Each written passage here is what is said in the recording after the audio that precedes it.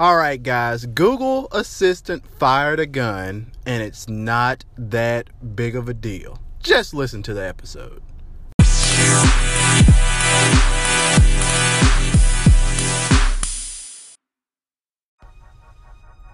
Alright, what's going on guys? This is Dexter Johnson and you are listening to yet another episode of In the Weeds. So guys, I have to do you guys some good service here and talk about Google Assistant. Google's AI project that is huge. It's in homes all over the place with Google Homes, where you just say, okay Google, turn on my lights, or okay Google, open the door. There are so many things that Google Assistant can do, and the amount of things that you can get it to do just from sheer imagination with light switches and if this then that, the possibilities are endless and it makes it so much fun. However, there is also a lot of FUD, fear, uncertainty, and doubt surrounding any AI technology, rightfully so in some cases and not so warranted in others. So, for example, we had a guy who contacted Engadget. This is an artist named Alexander Rubin. He taught his Google Assistant to fire a gun. So basically, this gentleman set up a series of relays that triggered a pistol to fire. So it didn't look like it was a real gun in the video. I'll let you check it out because the sound was so poor and so muted in the video. However, it could be. I'm not going to take that away from it.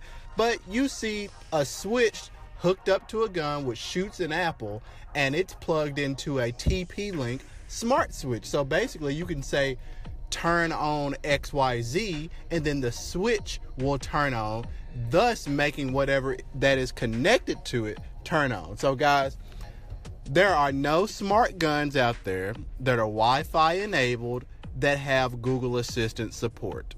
Okay, so let's just get that out of the way. And I just want to raise the fear level. Just bring that fear level that you have raised, bring it down a little bit, and understand that this gentleman created a series of events in order to get this done. He could, if there was a bomb that he wanted to detonate, like if he had the master button that the president had, he could say, hey, trigger a bomb, and he could make a ball roll down a series of ramps and then fall on the button.